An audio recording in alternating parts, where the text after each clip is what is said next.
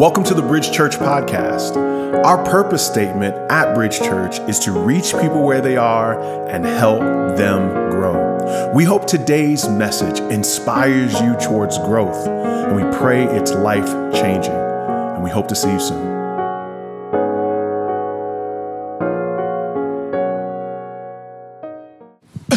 Let's pray together. Father, we thank you for the worship we've had thus far. We thank you for the opportunity to gather with those that are here. And we thank you, God, for your word. We know that your word does not come back null and void. So that means that we need your word to go forward, not to be read, not to just be heard, but God, for the Spirit to move. So we ask that the Spirit of the living God would fall fresh on us, God, and that we would hear from you, learn from you, and our hearts would change. We ask this in Jesus' name. Amen. So honored to have you all here. So excited for us to continue on in this series through the book of John called Proclaim. One thing to understand, we're thankful for those of you that are out there in Facebook and YouTube world, and for those of you that are here in our studio audience. It really is exciting for us. Last week was our first time in the studio audience, and as I said before, having 40 people here felt like 4,000, and I would say that to you all again. It's different having people here together, right? It's just different. And so again, we're just thankful for you all to be here. I want to remind you to, if you're going to come back, register each week through our app so that would become a daily practice for you in your worship time. And also feel free to invite a friend. We do have a few seats available for you. Now, as we continue on this series, we're going to reach a unique moment for someone in their worship experience. When you evaluate the worth of something, it's actually quite unique. Value can be determined by a blue book, like for instance, for a car, or somebody can evaluate a house. But that doesn't mean that it states the same kind of value to you. In other words, the world, or there can be standards of evaluation, but you can have a personal evaluation that's much different. I used to work for an insurance company when I lived in Texas, and it was called Insurance Depot. And it was actually quite an interesting place because we were low budget insurance. So we would always have car accidents, and I was an insurance adjuster. So my job was to take in the claim when somebody got into an accident. And then my job was actually to tell the people how much we would pay out after said accident, all right? And so there was this thing that I learned in my time as an insurance adjuster. And essentially what would happen is if you had, say, a 2003 Toyota Camry, let's say the value was $4,000 based upon the blue book value, but you got into an accident and the damage was $6,000, for the repairs. So then we would tell you that's what we call a total loss. Okay, so a total loss was there's no need for you to take this car back. We can set it up to go to the repair shop because it's a total loss. And so you're not gonna make no money back. So just forget it. So say goodbye to whatever memories you have with this car and it's over. And it was interesting because when we would do that, more times than not, someone would say, man, I'm going to miss my car. And they would have it go over to the shop and they would get money for the parts or something along those lines. But every now and then there would be somebody who would look at me, and we were on the phone and we're in this conversation. You could kind of feel this moment when they would say, yeah, I still want to keep it. And I would say, well, you don't understand. You're not making no money back. It's over. Like it's a total loss. Now, I want you to know, total loss don't mean that the car don't move no more, amen? Like the car could still move for some of them, but they would say, no, I still want it. I still want the car. And I just couldn't understand it. And then, so one time I told this one guy, I said, hey, the car is a total loss. No need to have it back. He says, oh, no, I'll take that car back. I said, okay, sir, well, I'll set up a situation, we'll send you the check and you get the car. And then he started telling me, you see, you called it a total loss, but you don't know the stories I have with that car. I remember when I put my daughter in the back seat of that car, bringing her from home from the hospital. Well, that car means so much for me. There's no way I'll get rid of it. And in that moment, I realized that what we may consider a total loss, someone still considers great gain. It's because they discovered the value. It wasn't what other people thought. It's what it did for them. It was what they experienced. It was discovering and discerned. And in the same way, Paul, the apostle, would say it this way in Philippians chapter 3, verse 8. He says, "Indeed, I count everything as loss because of the surpassing worth of knowing Christ Jesus my Lord. For his sake, I suffered the loss of all things and count them as rubbish in order that I might gain Christ." And if you look at what was happening at the time, Paul was this great influential person in the Jewish world. He was considered a Hebrew of Hebrews. He was a Pharisee. And he gave it all up so that he might gain Christ. He said all that influence was a distraction from my relationship with Jesus. And all the people in the Jewish world might say, I'm crazy for giving up my prominence and my influence, but that I might gain Christ. You see it as a great loss. I see it as a great gain. Jesus said the kingdom of heaven is like, in Matthew 13, the kingdom of heaven is like a treasure hidden in a field, which a man found and covered up. Then in his joy, he goes and he sells all that he has and buys the field. This is kind of a wild story because a man is walking one day and he sees this field and he sees a treasure in the middle of it. He's like, I hope nobody else saw this treasure. So he covers it up, right? Then he says, you know what? I'm going to sell my house, going to sell everything I have so I can buy the field. While he buys the field, people are thinking to themselves, this man is crazy. Why would you buy an empty field when you have a house? And he's saying, you don't know the treasure that I've seen. You don't know what I've discovered in the middle of that field. And though he looks wild and though he looks crazy, the incredible thing he's discovered is the treasure and the value. And Jesus says, that's what the kingdom of heaven is like. When you begin to walk with Jesus, you begin to see him and experience in him and discern the joy and the beauty of a relationship with him. And then you give back to Jesus what you feel like he's given to you. You reflect back to him his worth, and you love him. And sometimes in your worship, what you give to the Lord, one may say, you're doing too much. You're giving too much. It doesn't take all that. In the story we're about to see, we're going to see a woman who actually does something unorthodox. She gives to Jesus her very best, and the entire room considered her crazy. And yet Jesus affirms her worship. In this story, you have Lazarus. We shared last week in John chapter 11, Lazarus actually was raised from the dead. In his raising from the dead, if you go to the latter part of John 11, they seek to kill Jesus. When you go to John 12 and 9, they want to kill Lazarus. It is because the raising of Lazarus that Jesus now has to pretty much hide himself. The raising of Lazarus became a big deal. But it was in this moment that they decided to do a dinner for Jesus. It was most likely over this man, Simon the leper's house. And in having this dinner, Mary, Martha, and Lazarus were there. And the power of this dinner in commemorating Jesus is in the fact that if Lazarus was their only living male relative, which is what we can understand from the text because we never hear about their father, for Mary and Martha, if Lazarus died, Mary and Martha would be set up for destitute poverty. They would most likely eventually lose their riches, lose their home, and most likely be subject to either prostitution or homelessness. It is with the resurrection of Lazarus that not only did he save the life of Lazarus, but he most likely saved the preservation of Mary and Martha. Mary and Martha now want to commemorate Jesus in this dinner.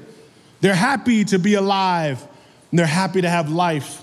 John chapter 12, verse 1 through 3 reads this way. It says, 6 days before the Passover, Jesus therefore came to Bethany, where Lazarus was, whom Jesus had raised from the dead. So they gave a dinner for him there. Martha served. Now I want you to hold on to that. Martha served. And Lazarus was one of those reclining with him at the table. You have to understand that this verse is understood in other stories. This story is in Matthew chapter 14. It's also in Mark 14 and in Matthew 26.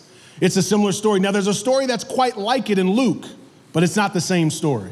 That's a whole different story. So to get a panoramic view of this story, you'll look in Matthew and in Mark.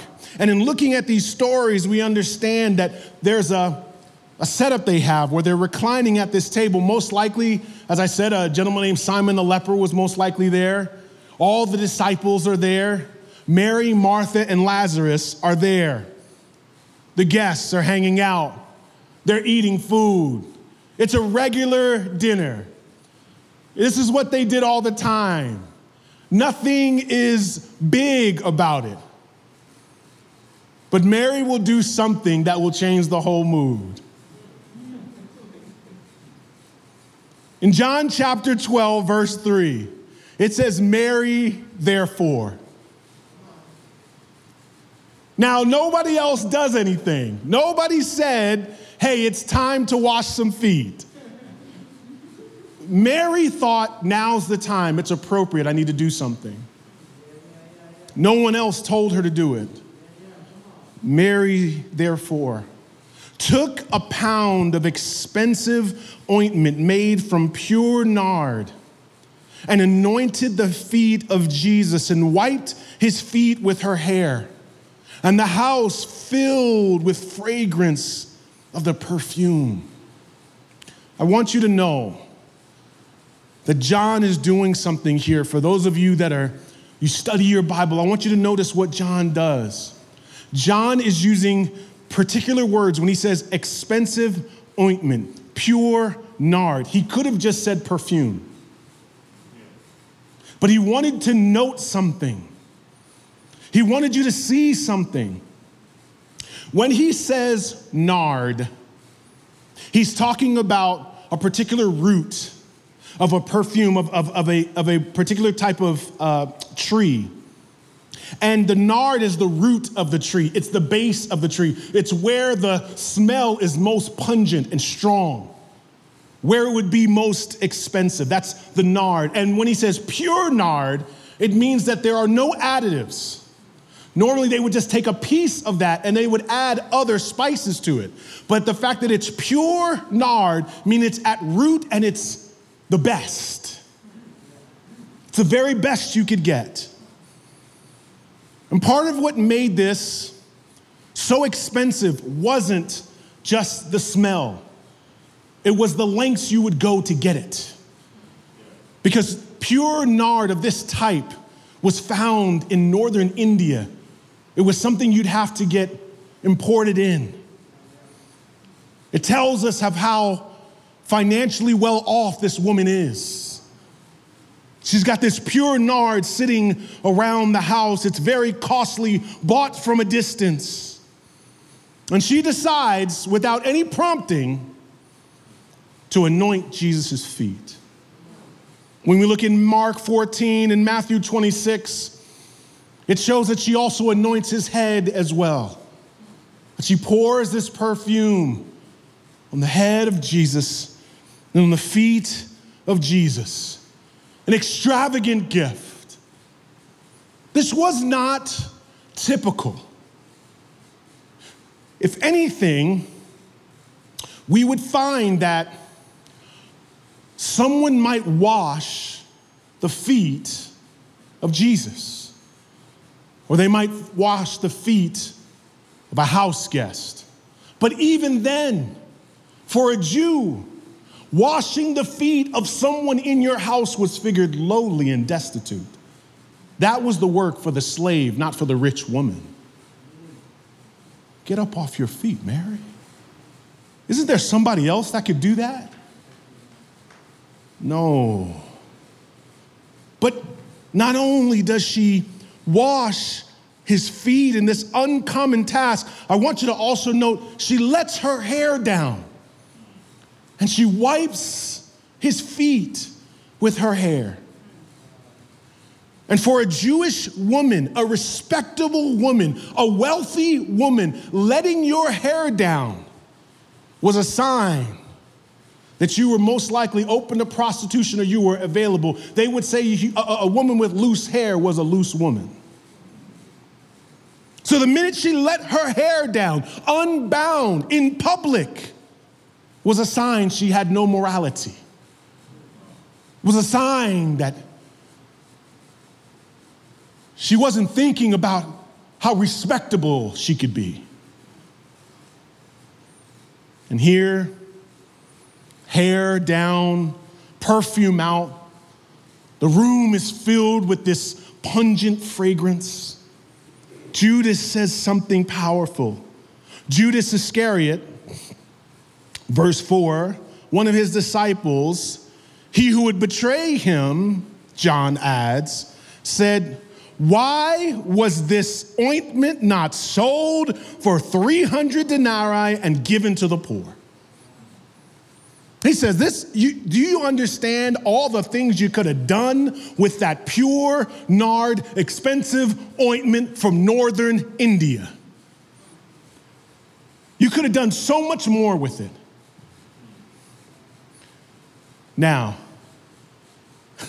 Judas seems like the bad guy, but I want you to know you'd probably agree with him if you were in the room. You have to understand, this is uncommon. You don't put perfume on people. That's a custom of the day. No, it wasn't. You just didn't do it. And it was 300 denarii. Scholars say that 300 denarii was most likely somewhere close to $20,000 or $30,000. But what they all have come to a conclusion about is that 300 denarii, whatever region you're in, is a year's worth of salary. Now, I want you to think just for a second. Take Holy Ghost power, right? And I want you to think about your salary, wherever God has you, amen? I want you to think about your salary. Don't think about anybody else. I want you to think about your salary. Think about your salary. Think about a year of your salary, okay? Think about a year now. Do you have anything in your house that's worth a year's worth of salary? Just think about it. My wife and I, we were talking about this. We looking at the fridge. We like, that's about 1,000. I'm just understand. Can you think of anything that would match a year's worth of salary that you could pick up and just give to someone? That's how expensive it was. And when people said you could have done something with that, everybody in the room, this is what I want to show you. This is why we have to look at the panoramic view. In other words, when you're studying scripture, when it says a cross-reference, always look it up because it gives you a better view of what's happening in the room, because one author is giving their perspective from the moment. But look what Matthew said. Matthew said in Matthew 28:6-8, he said, when the disciples, that's plural, y'all, amen, that's everybody. When the disciples saw it, they were indignant, saying, why this waste? In Mark, it says, there were some said to themselves indignantly, why was the ointment wasted? So Mark flipped it. He says some were quiet, some were talking. It was a mess, right? You see, Judas, he's a traitor in hindsight, but he was profound in the moment. In the moment, everybody was like, ooh, that's a good point.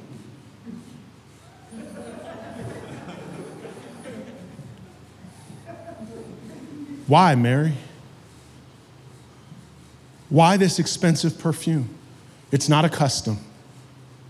He didn't ask you to do it. Why? Why would you pour it on his head and his feet? Why would you have the scent fill the room? Why would you loosen your hair? What were you thinking about?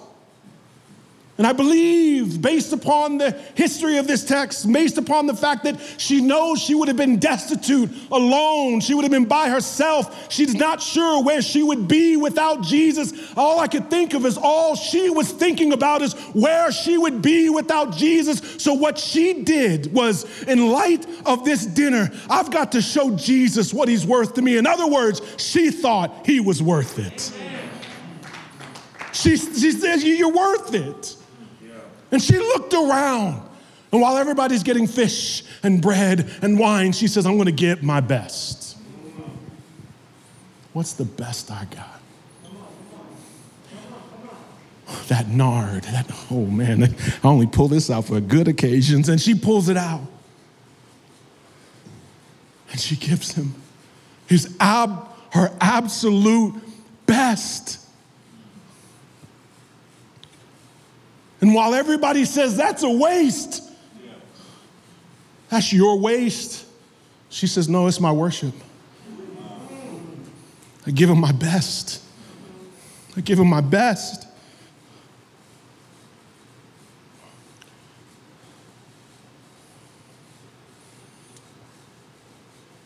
When you serve the living God,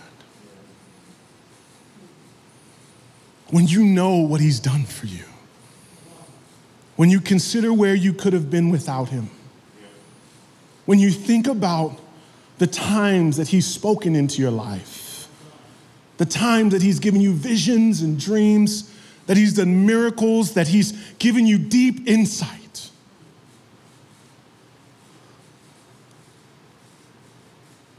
it shouldn't ever take the culture of a room to constitute your worship. We should want to give him our best. It is in doing this that she does something that is so strange, but it's because she was captured by what Jesus had done.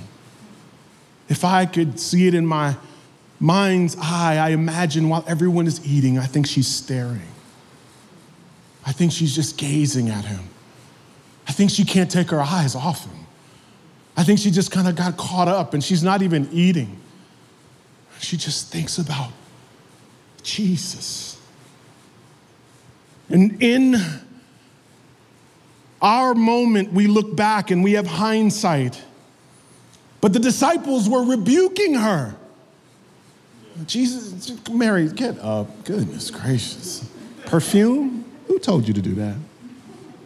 Why'd you take all those risks? I mean, why are you doing this? Nobody told you to do that. You felt led. Okay. And Jesus in John 12:7 says, leave her alone.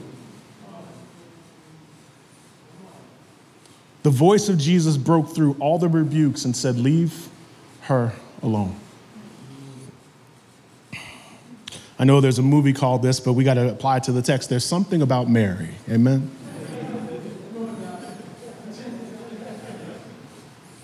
There's something about Mary that every time Jesus interacts with this Mary, he always praises her. He's always moved by her. What is it about Mary? What can we learn from Mary that he praises while disciples are rebuking her? In Luke 10:39 and 40, we know that there's this incredible dinner that they have for Jesus. And it says she had a sister called Mary, talking about Martha, who sat at the Lord's feet and listened to his teaching. But look, verse 40, it says, but Martha was distracted with much serving. Remember earlier, it says that Martha was doing what? Serving. Verse 41 through 42, Jesus says to Martha, Martha, Martha, you are anxious and troubled about many things, but one thing is necessary, and Mary has chosen the good portion, which will not be taken away from her. Mary had boiled her life down to one thing. She felt her life was a response to Jesus. And she was drawn to Jesus. And that in her life, Jesus says she had chosen the right thing. When I gave my life to the Lord, when we first started the church, I would tell my testimony pretty much almost every Sunday, right? For those of you that were here. How I used to bounce in the club and I got saved. And part of what happened was the next year, I worked at a turkey plant. And they had a booth that you would go into to check people. And I was a security guard at a turkey plant. Praise the Lord. And my job was, while people would check in, people would come in from the outside, I would just sign them in. And when people were coming in the beginning, like for instance at 7 o'clock, that's when you saw everybody. But for the rest of the day, until lunchtime, there was no activity. But I had just given my life to the Lord. And I would read the Bible. And even though I was a preacher's kid, I knew Bible stories, but I didn't know the story of the Bible. I didn't know Jesus personally. And so I started to read the Bible almost for the very first time. And I remember reading the book of 1 John and how it talked about walking in the light. And I would just sit there and I would be captivated by just Jesus. And in that time in my life, do you know what it was about? Just Jesus. Turkeys, signing people in. It was just Jesus. It was just Jesus in 1 John and the Spirit of God. Next year, I would go on and I would start going to seminary. And now I'm learning Greek. You know what I'm saying? Learning Hebrew. And people would look over to me and say, do you want to be a pastor one day? And I say, yes. Well, what do you want? What kind of size, what size church do you want? I don't know. Do you want to start a church? I say, yes. All of a sudden, I found myself in all of these discussions about the next thing. The next thing was getting your degree. And the next thing was now getting a church. And the next thing was growing a church. And the next thing was make sure you got a family. And the next thing was getting a book. And the next thing was making sure that people know who you are. And I found myself one day, Jesus, I heard him whisper in my ears, I want to go back to the booth with you.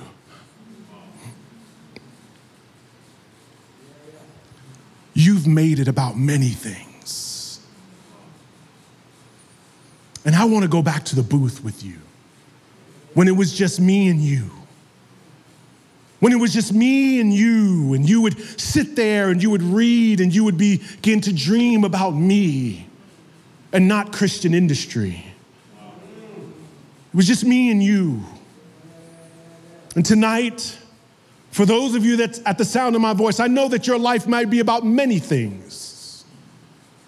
But what Mary teaches us is that she chose the good portion. She chose the one thing, the right thing. In much of our lives, we've got to reconfigure our life to be about the one thing, the person and the work of Jesus. What did he do for you? Did he restore you back to the Father? Yes and amen. Did he implant in you the Holy Spirit? Yes and amen. Did he allow the word of God to come alive to you? Yes and amen. That's enough. It's not about many things. It's about the one thing. Mary keeps choosing the one thing. What is it about Mary? Mary keeps choosing that one thing. I want you to be a one thing person. I want you to choose that one thing in the morning. I want you to choose that one thing in the evening. And what happened is that when I got here to start my church, I realized that I needed people. I ain't had none. And man, you know, when you out here in New York trying to start a church, you're trying to meet people, you know, I almost had like a pickup game. You know what I mean? Like I'd be in a coffee shop, I'm like, yo, you got a church? You know what I'm saying? You into the word, I do a Bible study. You know what I mean? Like I found myself like trying to get all these conversations and it was totally unsuccessful. And I had no success. And when I heard that voice, my success was his presence. That's what it's about, Mary.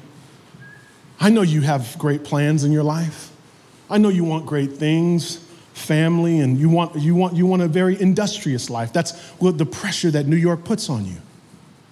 But you can be like Mary in New York City.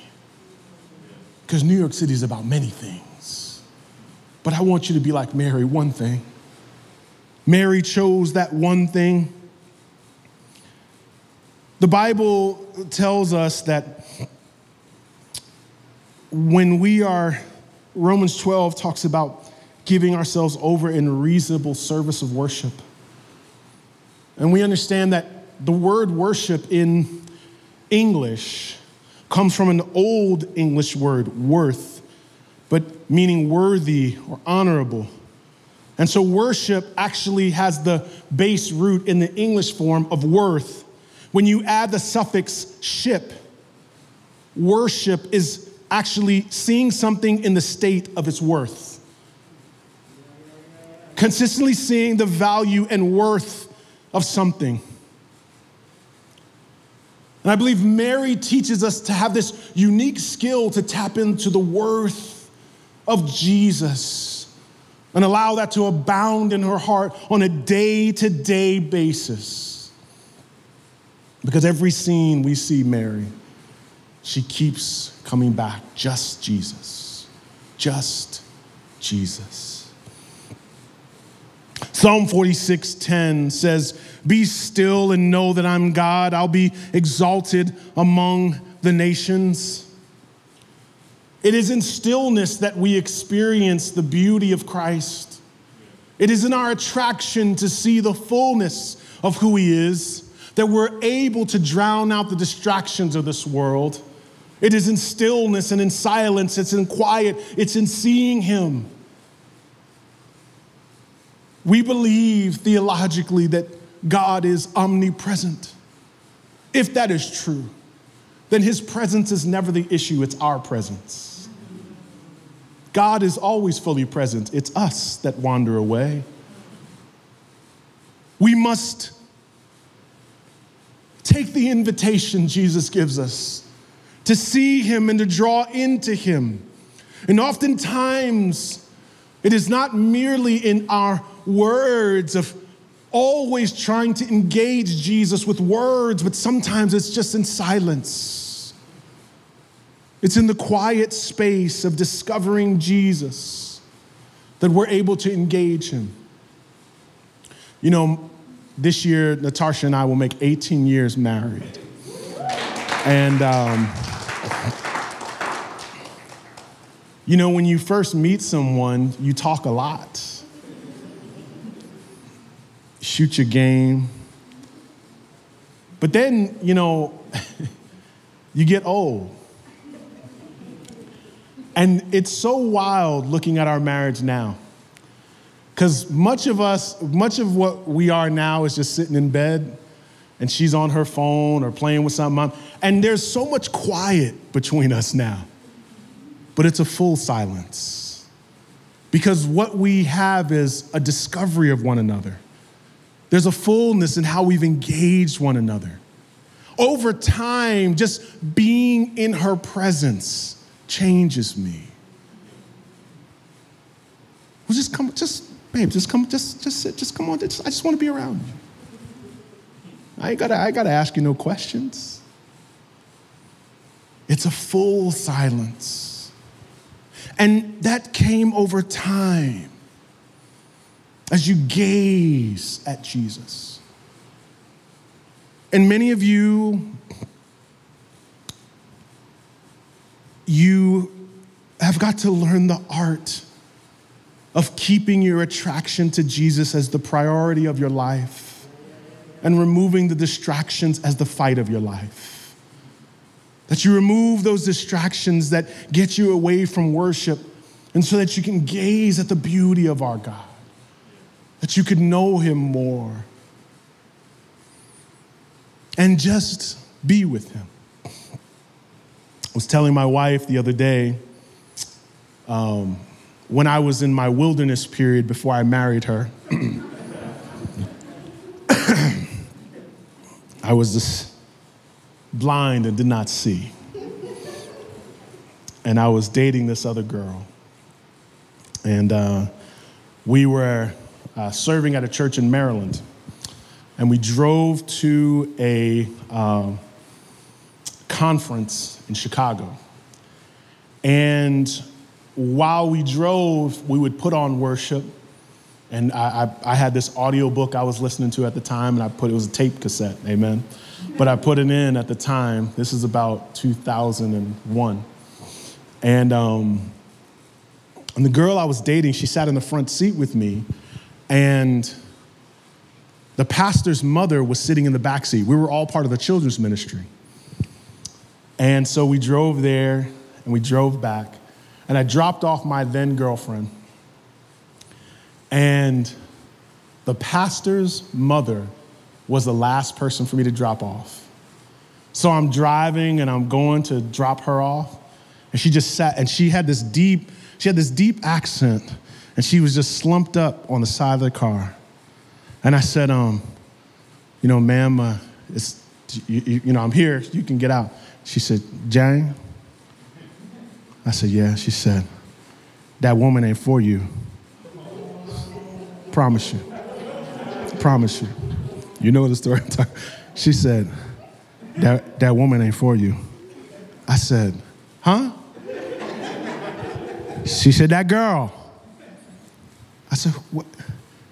That girl. Oh, and I said her name. She said, she's not for you. I said, well, we've been dating a while. She said, y'all at two different places in the Lord. And I said, what do you mean? She said, James, when you put on that worship, I can see you while you drive. I can see how much you enjoy just being around Jesus. She said, she's a Christian.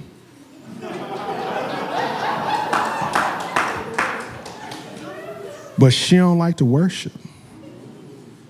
See, James, you like just being around Jesus. She don't like to worship. I broke up the next day. Do you hear me?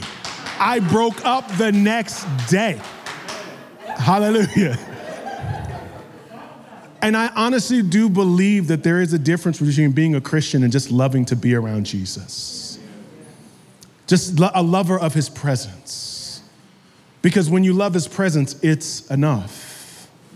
Because of who he's been and what he's done for you. You begin to establish this kind of beauty because it wasn't the music, it was what Jesus was speaking to me in the music. It wasn't the booth. It wasn't just the Bible, it's the word of God on my heart. I'm having a conversation with Jesus. I'm encountering the living Lord, the presence of God. It's not music, it's not books, it's not conferences. It's Jesus, just Jesus, just Jesus. And many of us start off that way, but we get distracted. Because it's just Jesus plus a family. It's just Jesus plus a job. It's just Jesus plus an industry.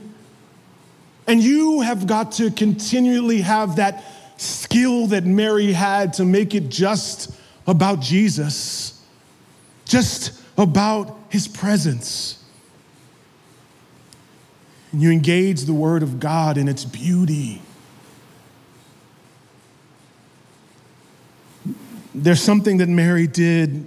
She brings this perfume in and she sweetens the fragrance of the room. And I believe that there's something about Jesus' presence that is sweet. It is like a perfume. It is like a freshness.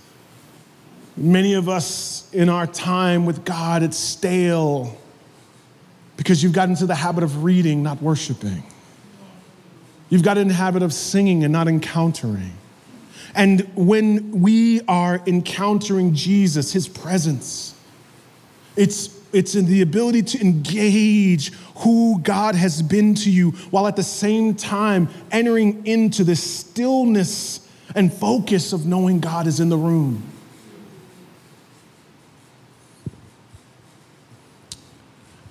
Years ago, when I started the campus ministry on my campus, there was a girl named Patricia. Now, Patricia and I came into the school together. And because I bounced at the club, I would always let Patricia in for free.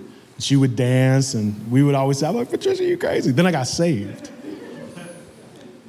And I remember Patricia came to my Bible study. And she kind of looked at me and I was like, oh my gosh. You know, we couldn't believe we were both saved. And then so we did a retreat and we had this prayer time. And Patricia got up there and gave her testimony. And Patricia read Isaiah 1:18. She said, come now, let us reason together. But I want to read it like she read it. She said, come now, let us reason together. Says the Lord, though your sins are like scarlet, they'll be as, and she paused.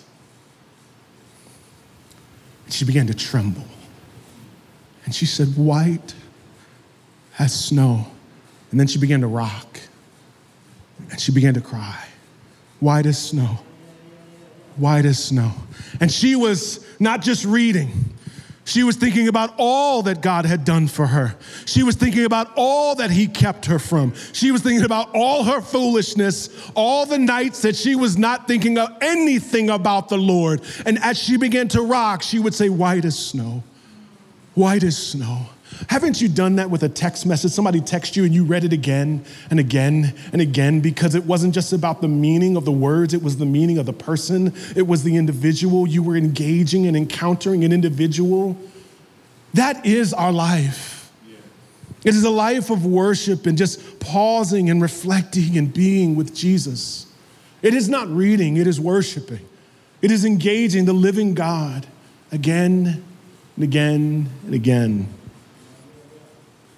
I believe in this text, there's something about Mary we've got to take into account. Her ability to drown out the noise and just come back to Jesus, give her absolute best because of all that's been done for her life. But there's something about Martha too. Martha served. We know from the context of John 11 and Luke 10, Martha was an impressive servant. But Martha was rebuked because Martha's walk with God went from look what I found in Jesus to what can I do for Jesus. She wanted to be impressive for Jesus. She wanted to do many things.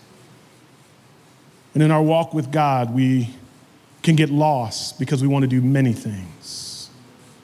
We lose track and we lose focus on the simple things. We've got to be careful that we do not fall into the trap of Martha, becoming industrious and doing many, many things without having the heart of Mary and focusing on the one thing. Oh, do great things for God, but don't lose God in doing great things. It's very easy to slip into that trap. But there's not just something about Mary and Martha. There's something about Judas. Verse 6 says, he said this not because he cared about the poor, but because he was a thief and having charge over the money bag, he used to help himself to what was put in it. John just blasts him. He's like, he was a thief. He don't care about poor people, but this was hindsight. Judas was a thief in hindsight. In the room, he was profound. How trusted was Judas? He was over the money. Judas was the most trusted in the room and considered the most profound in the room. He said, 300 denarii? What are you doing? We could do great things for the poor. He sounded philanthropic. And he was a liar and a thief the whole time. What is it about Judas we have to be careful of? Judas was in the inner circle. Judas anticipated a Jesus that was going to take over Jerusalem. Judas anticipated that Jesus was going to bring in the kingdom, that the Jews would take over the Romans, and that they would take back their heritage. Now, Judas is disillusioned. His ambitions are gone. And he's decided that if I'm not going to be able to have Jesus put me on top, I might as well make a little money on the side. And so he steals and kills and destroys. Side note, Judas became Judas because he was more passionate about his nation than his Savior. He wanted Jesus to storm the Capitol. Amen? You just do that with what you will. And the thing that we have to understand is that he was this patriot that was passionate, that had the actual voice of Jesus. I'm not saying, God, let me hear your voice. He was right there. Jesus was right there, and there was still a Judas because it's so easy to become nationalistic as opposed to being Christ-centered. He actually had Jesus. There's something about Judas we should be careful about. Paul says it this way: if I give all I have and I deliver up my body to be burned, but have not love, I gain nothing. It is very possible to live an incredibly fastidious, obedient life, giving all your stuff to the poor, living a vow of poverty. You can move to the city. You can give up all you have. You can be the person that does the most for the church, and you do the most in front of man. And he says this: you will see Jesus, and you will go, look at all I have, and he will say, total loss. Total loss. Beware, believer. This is not saying they lose salvation. It means that the things that they did in heaven that they wanted to be rewarded for was a total loss. And we've got to be very careful, because the Judas mentality hooked up with Jesus to get something instead of just being happy of having him. This something about Mary, something about Martha, something about Judas. There's something about you. All three of these people are in you. Right now, you're thinking about somebody else. Think about you. Oh, that's right, because she does that. You can slip into this. You can become industrious and lose your passion for Jesus. You can do all these great things for God and not have God. You. And so tomorrow, don't rush. Sit there, white as snow. Though our sins were scarlet, white as snow. White as snow. Sit in the presence of your Jesus. Why? Because he's worth it. Father, in the name of Jesus, we love you. We thank you for your presence. Would you all stand as we get ready to worship? Would we pour back out to Jesus? Don't think about anybody else in the room. Don't think about your hair. Don't think about your look. Look at Jesus. Look to Jesus and him alone.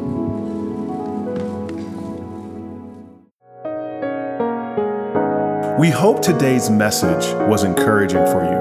We'd also love to hear how God used this message to speak to you. We hear from people all across the country about what God is doing through our podcast, and we'd love to hear from you. You can email us at info@bridgechurchnyc.com. You can also find us on Facebook and Instagram.